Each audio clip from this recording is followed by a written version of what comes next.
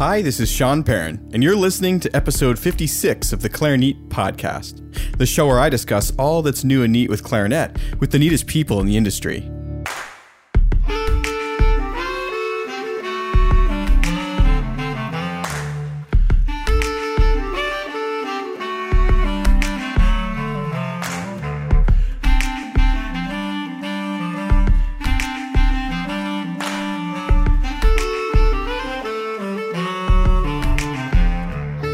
In today's episode of the podcast, I discuss Ubel clarinets and ESM mouthpieces with Victoria and Andreas Moe of Moe Bleichner Music Distribution.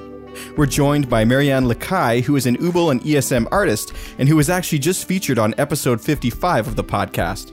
If you enjoy our conversation today and want to learn more about Marianne, I highly recommend heading back and checking out that interview. You'll learn about the differences today between Ubel models, how the clarinets are made, and what makes the ESM Heaven mouthpiece so unique and special. This episode was recorded on location with Marianne in Seattle, Washington, and we were joined over Skype by Andreas and Victoria. I would like to thank Moe Bleichner Music Distribution for making the studio interview possible. Before we get started this week, just a couple of housekeeping items. The first is I want to announce that Stanley Drucker has agreed to come on the podcast. Now, he, of course, is one of my all-time number one guests that I ever could even imagine to have on, so I'm super excited about this. I'd love it if you have any questions for him. Please send them along to feedback@clarinet.com. Another upcoming guest who I've actually mentioned last year, but we never got a chance to talk, was Florian Popa, who has invented some various ligature products and barrels and bells, and we'll be chatting soon on the podcast as well. And again, any listener questions for him, feedback@clarinet.com. That's the place to submit any and all questions that you have for these and other upcoming guests. The second thing I'd like to mention today is that the website has been completely redesigned from the ground up. It looks much more minimal, much more approachable, and it loads much, much faster on all devices and should load faster around the world. This is because I've added a service called a Content Delivery Network, just because I realized that the podcast was being listened to in over 70 countries now, and generally servers are local, so load times in places like China, for example, I think were really, really slow, and this should help improve that. So if you've been to the website before and you found it was kind of slow and sluggish and unresponsive, this should have fixed that, and do let me know what you think if you get a chance to check it out. Of course, on the website, you'll find detailed show notes pages, links to purchase items discussed on the podcast. There's also very detailed product reviews, a blog, some videos, and an online store. So there's lots more to Clarinet than just this podcast. So do be sure to head on over to clarinet.com and check that out when you get a chance.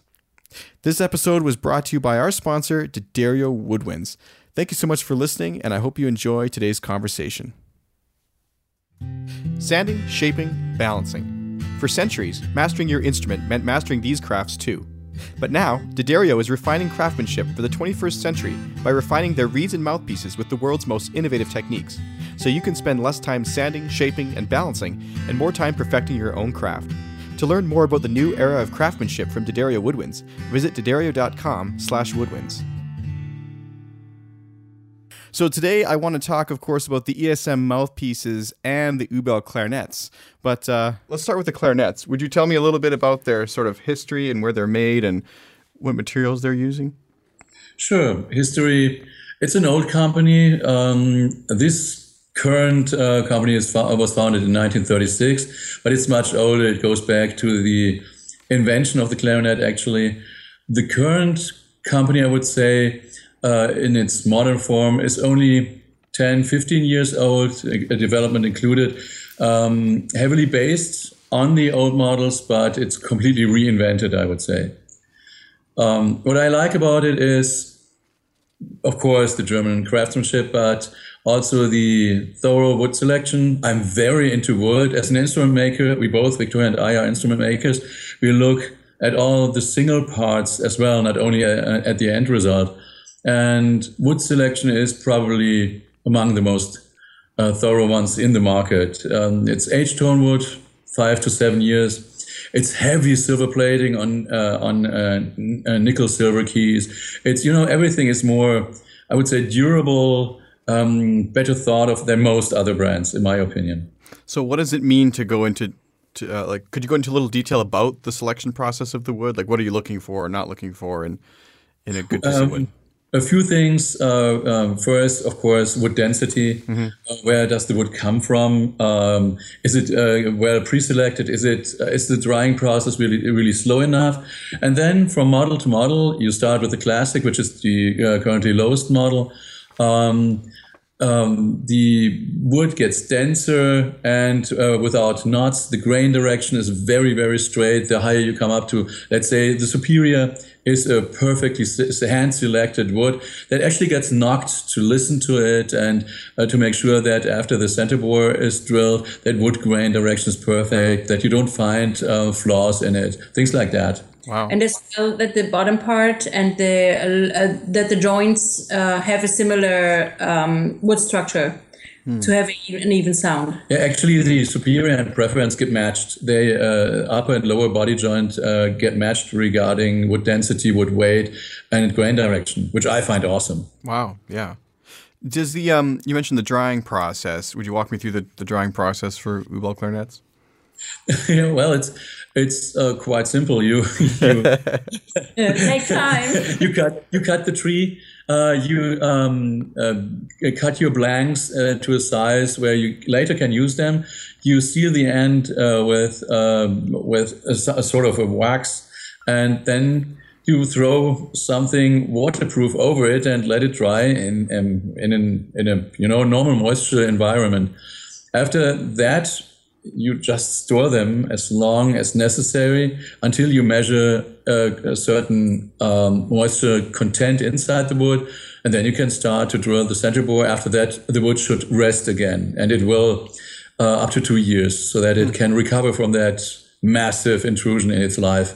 So of course we all laugh, but because drying does seem like such an obvious thing, but most manufacturers, or many I would say, are now kiln drying their instruments, I believe. Yeah. So that was why I was laughing. Yeah. Other manufacturers, from the tree to the clarinet, 5 weeks, or even shorter. And wood does have to get used to its new, purpose. Mm-hmm. And many clarinets, even the best made clarinets, will crack, warp, or shift and move when exposed to other temperatures, other humidity levels. And you can avoid that if you dry your tone wood thoroughly and slowly. The granadilla has very wide fibers and has lots of resin. Mm-hmm. Mm-hmm. And once you kiln dry the resin shrinks to little gems inside, which means there are openings in the hole in the wood. And if once you drill the center bore, you see inside the bore a rough surface, because you open those chambers where resin was before, and it is prone to collect dust, moisture, and it changes the structure of the wood as a whole. And if you dry it properly, the resin stays in place. You drill the center bore and the resin melts during that process, which makes it very dangerous to drill it because it gets warm. But it melts and it adds a layer of its own protection inside the wood. So if you look into the bore of a Ubel clarinet, do yourself the favor and look at it, and you're going to see a shiny, even, smooth surface, which is almost polished. Yeah, like polished, but there is no such thing like polishing. It is a natural process when you dry the wood carefully. So Marianne and I were just talking about the different models. So it starts with the classic, that's sort of the basic one, right? And then I believe the Advantage, the Preference, and the Superior. So would you walk us through kind of the differences between these models and who might be interested in each one? Or? Well, as I pointed out earlier, it's every single instrument has a slightly different bore, of course, wood selection, but the sound idea behind the instruments are very different. Mm-hmm. The Preference, for example, stands out like none of the others. It's a very, very different sound idea. It's not as dark and as German, I would say, than as the others. but rather vivid, sparkly, with a much lighter tone, and that makes it a perfect choice. And actually, we sell it very often to klezmer players or players who tend to play more modern or contemporary music. Jazz. Yeah, jazz players. It is very responsive, so you can. It's a perfect play partner, and it has not too much resistance, so it is very easy to have fun with it. Paul Navidad, for example, is our most recent Übel artist, and he decided for the preference because he plays a lot of jazz and Dixie, and he loved the sparkle in the tone of the preference. Very unlike the Superior.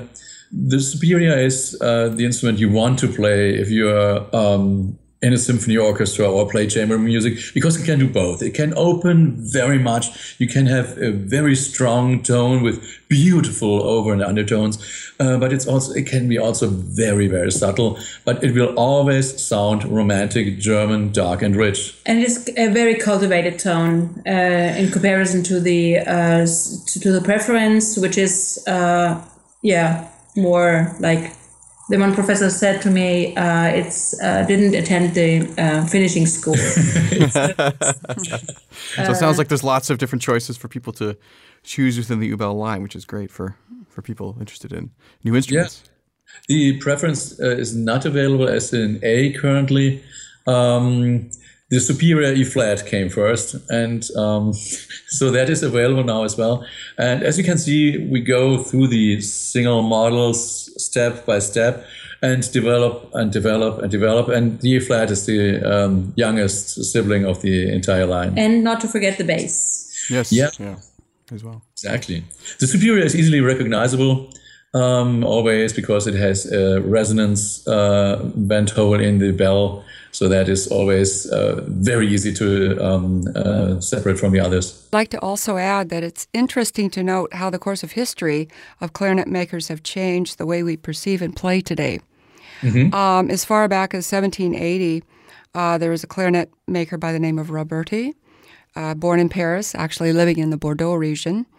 And he started with a simple 5-key clarinet with a very main bore of 14.6.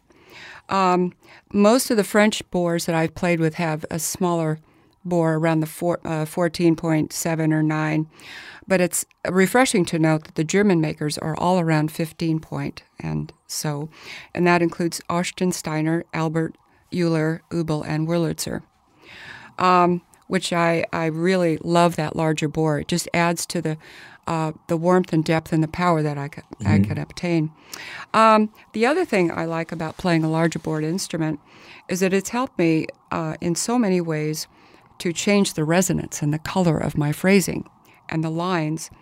I don't have to make a lot of adjustments, especially in the upper register in that persnickety F sharp, which is always so stuffy and hard to control. In the Superior and actually the Classic as well, it just comes out very beautifully clean, and it's very refreshing to note that you can play pretty much in anything and just have a good solid feeling that that's a German clarinet and it's going to produce its results all the time. Mm-hmm. And that's really fantastic. And I've had students, as you well know, have purchased your Übel clarinets, and they're all just extremely happy with them. That's wonderful. I'm so happy to hear that. Are they all, the whole model line, are they all the larger bore idea then? They follow the larger bore idea, even though I must say it's a hybrid bore. Mm-hmm. It's not a pure German bore. It works with, it's. I'm a trumpeter, and when someone asks me, what do you play a large bore trumpet? And I said, well, that's a very generalizing statement because, of course, your slide shape, your exit bore size, your bell shape, everything plays a major role in that. And if when Marianne says the larger bore, she also means, of course, thicker walls. You have the sheer mass of wood that has to be moved in a German clarinet is more than in a French clarinet. Mm-hmm. And of course, tonal positioning. If you work with a larger bore, Well, you face an entirely different set of problems than with a French bore clarinet. I was just going to say that is so true, Andreas. The thing that I like about the U-bills is the key work and how it's set on the body of the instrument. The key work is up front, and the like, for example, the left pinky FC key is set more comfortably on the U-bills than on the French systems, where you have to kind of reach. And for younger players, that the lower setup is a lot easier for their young hands to reach. Rather, you know what I'm saying? Rather than like some of the other clarinets where you have to have really control in your left hand to get those notes to speak. Yeah, ergonomics are very important to us and Übel, and you see that with the bass clarinet, the Imperia. It's one of the rare instruments where people with small hands and especially female players feel very comfortable on. For younger players, not yet having larger hands. Yeah. Very comfortable. You don't have to stretch your fingers, so you don't get hurt over time, which is definitely a problem with a lot of bass clarinets, and we heard a lot of compliments about being very comfortable. Yeah. Well, I've had the chance, thanks to you guys, to try the classic model now quite extensively. I've had it for a couple of months, and I don't know if I'll be getting it back to you because I actually like it so much. We'll have to see about that. But anyways, the one thing I do have to say is that I do love it. I love how it plays and how it feels, and I find it is quite versatile. I'm saddened to hear there's no matching A, to be honest, but I guess that's the advantage of the advantage. Is like maybe I'll have to adjust my preference. But what was I going to say? Oh yes, I do find that the key work is slightly different to what I'm used to, having played buffets for so long. What kind of adjustment period would an average person have switching over to a new instrument as far as the bore and? I think that's a question Marianne can answer best. Yeah. How long did it take you? What was it like? Oh gosh, she experienced that firsthand. Someone who's been there. Well, after playing buffets, as I said, all my life, the transition, I'm going to be honest with you, was not a smooth one for me. It did take me some time to make the adjustments on my equipment, my mouthpieces. I was playing on totally different setup on my buffets, and I wasn't aware of the fact of the bigger bore and all the details that went into the making of the U-bill clarinet.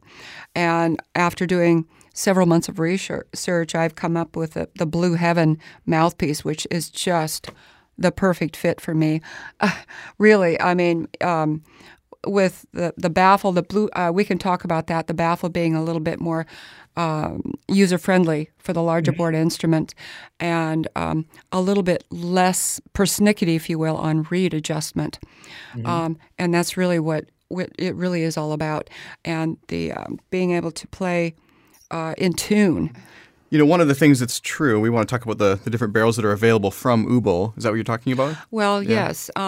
When I got my U-bills, I was surprised that there was a 65 and 64. And me too, actually. I noticed they were shorter than I expected. Yeah. And I was like, well, what's up with you guys, But after playing the 65s and with a larger bore, I can understand why that analogy has come into play. Oh, she says... Oh, 60. 60. Oh, okay.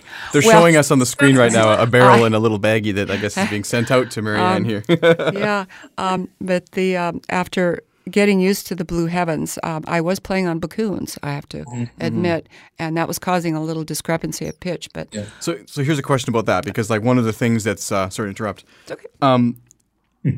With the people love to accessorize their clarinets nowadays. And most clarinets out here are, French system type buffets and stuff. Do you find you're able to sort of accessorize your instrument, or do you have to get custom made accessories for that bore? I have a feeling it would need to have a different. Well, no, I think it's all about weight. It's all about weight and balance, and I think Andreas and Victoria would agree with me. Yes, many years ago, as I had told Sean, I played on a Van Doren A1 crystal, and I've played the Palmericos, and Bakun has come out with a crystal mouthpiece. They're too heavy for the U-bill clarinet. too much weight. It's overpowering. And when you have, it's actually imbalancing the playing structure. So the synthetic crystal has been the perfect solution for that, because it sort of puts everything back on a plane balance, where the dimensions of the old world class of the crystal mouthpieces is still prevalent in the synthetic crystal, but it's new and improved. It's upgraded. We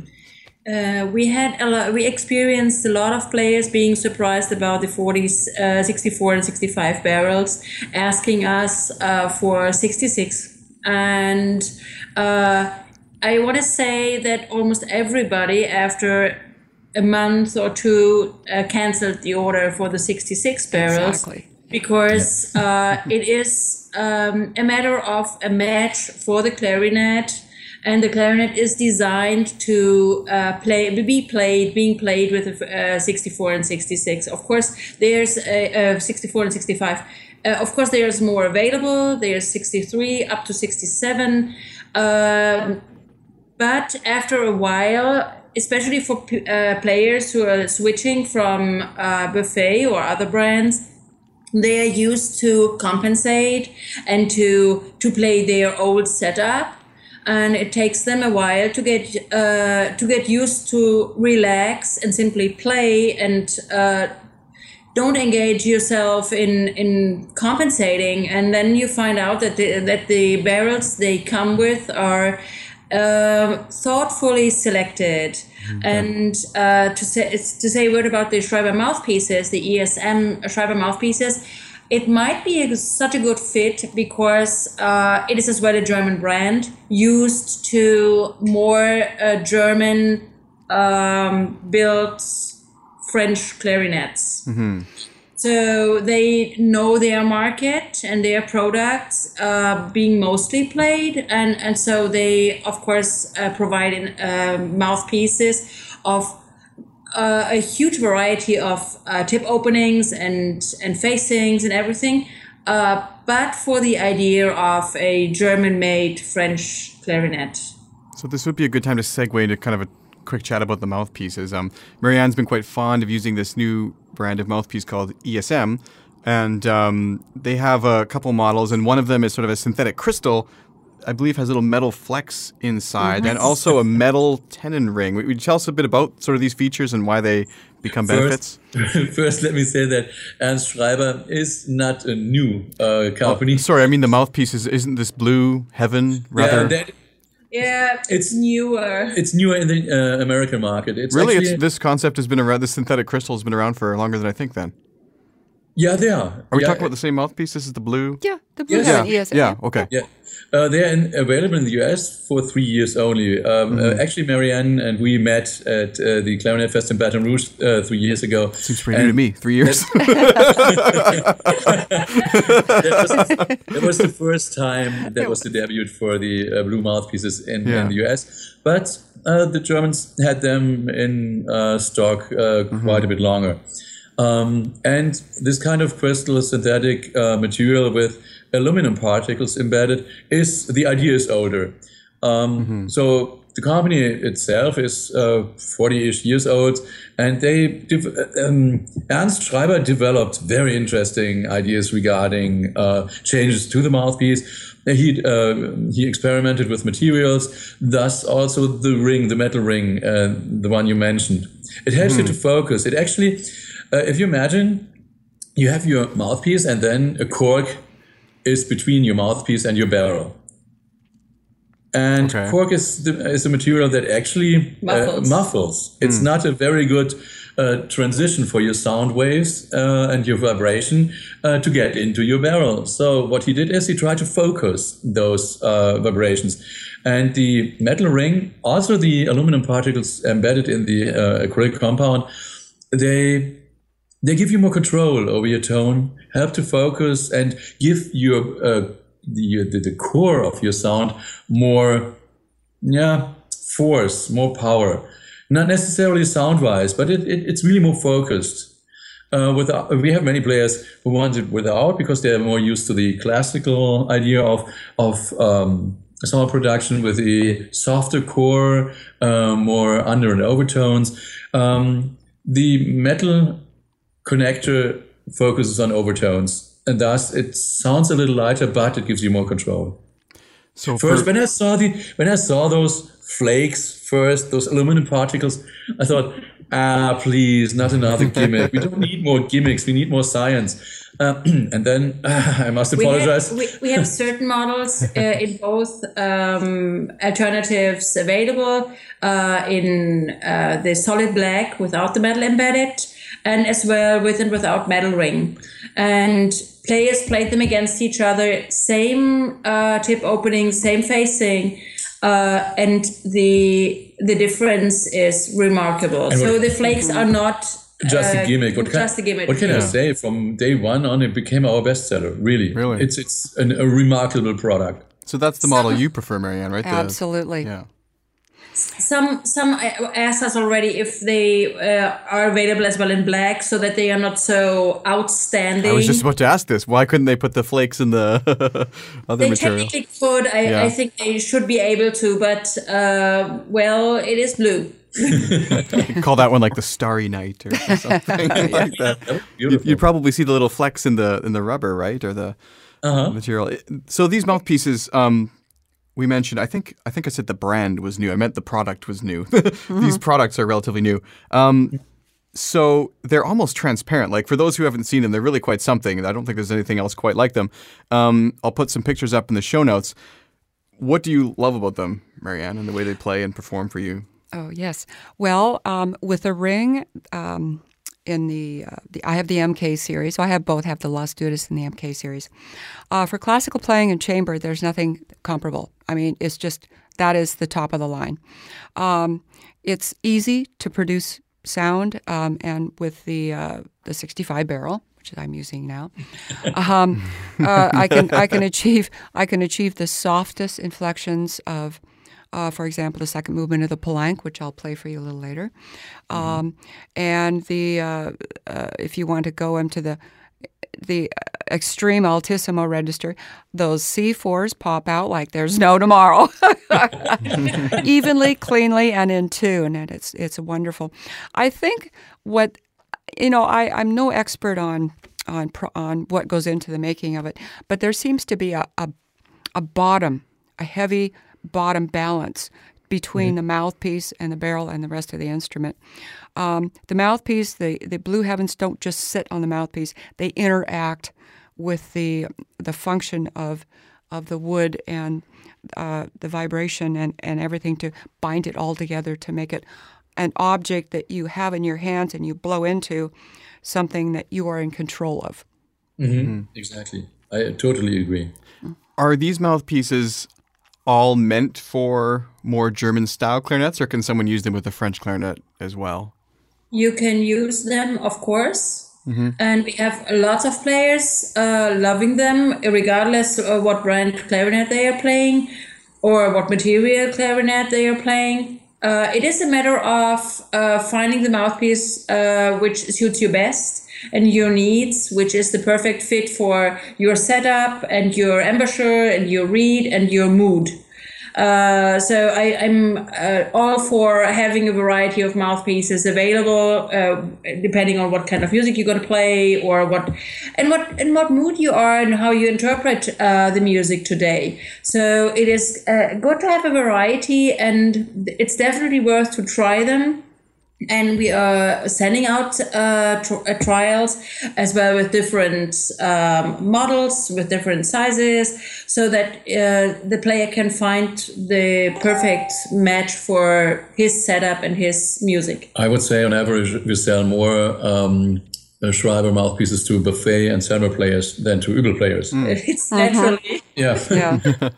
I'd also like to add that with the ESMs, well, especially the MK, I need a reed with a thick vamp and a very vibrant tip. So I do a lot of sanding and manipulating of the cane to get that to seal on the mouthpiece. I believe in putting a balanced reed on a balanced mouthpiece. A lot of players aren't aware of that. They'll just take a reed out of the box and they'll put it on, oh, this doesn't work, and why, and I'm unhappy. It always takes a little bit of ingenuity and time to shape the reed so it will be balanced, because the MK is a little bit more closed face. Yes, it is. Yeah. It's the smallest one. It's got a deeper baffle. Is that correct, Andreas? Yes, that is also correct. You are obviously all about acceleration of your sound waves, which makes total sense, because if you can't get the übels to resonate immediately, you can't control all the subtleties you need as a professional artist. It's impossible. Thus, you naturally pay more attention to those details. And that's also the reason why you feel so comfortable on the Schreiber mouthpiece. Because if you have the right reed, you have the perfect acceleration of your sound waves inside your mouthpiece, and it gets transferred perfectly to the barrel and your instrument. And since your clarinet has thicker walls and a wider bore, that's exactly what you need, of course. Regarding the manipulation of reeds, the reed geek might be somebody you want to mention. Yeah, I'd love to have him on the show, actually. I briefly touched on his product when I was in Chicago. He's featured in that little video I did when I was down there. I can't remember his name right now. He has a great tool to manipulate reeds, and he has a lot of knowledge about it. He's very into that, and in my opinion, if you have his little reed geek tool, you need nothing else. It's really perfect to fine tune your reeds. But that's a different topic. Well, yeah, thank you guys for coming on today and for letting me try the classic clarinet, and for sharing some of the details about the instruments and the mouthpiece. If people are interested in trying these instruments and products, where can they do that, and how can they find you online? The easiest way is to contact us via our website. Maybe you can put something in your... Yeah, I'll throw up some links to the show notes, yeah. Yeah, to the Übel website or ESM US website, and we're gonna handle a trial so that you have the chance to try and to compare and play your clarinet you're choosing against other brands or however, or get it checked with the teacher, professor, however. And we are very cooperative because we are of the opinion that choosing and trying is very, very important. Especially since Übel is an old brand in Europe and in Asia maybe, but it's only their third year in the United States. So we are usually very generous with trial periods, etc., because we want people to get used to our product. As well, educator shows are a good address to check if we are there. We have event calendars on our website.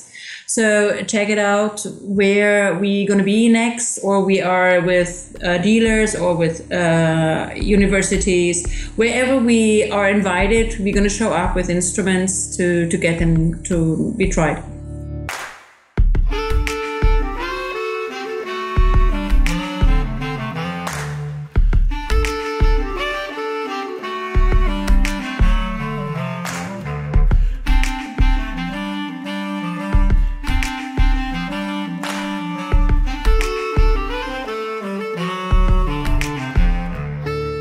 Thanks for listening to the Clarinet Podcast. For free content updates, coupons, and a chance to win giveaways mentioned on the show, please be sure to enter your email address at clarinet.com/subscribe. The podcast is brought to you in part by the generous support of its listeners. If you'd like to learn how you can help out, please see clarinet.com/support. Today's episode was brought to you by D'Addario Woodwinds. Sanding, shaping, balancing. For centuries, mastering your instrument meant mastering these crafts too. But now, D'Addario is refining craftsmanship for the 21st century by refining their reeds and mouthpieces with the world's most innovative techniques, so you can spend less time sanding, shaping, and balancing, and more time perfecting your own craft. To learn more about the new era of craftsmanship from D'Addario Woodwinds, visit D'Addario.com/woodwinds.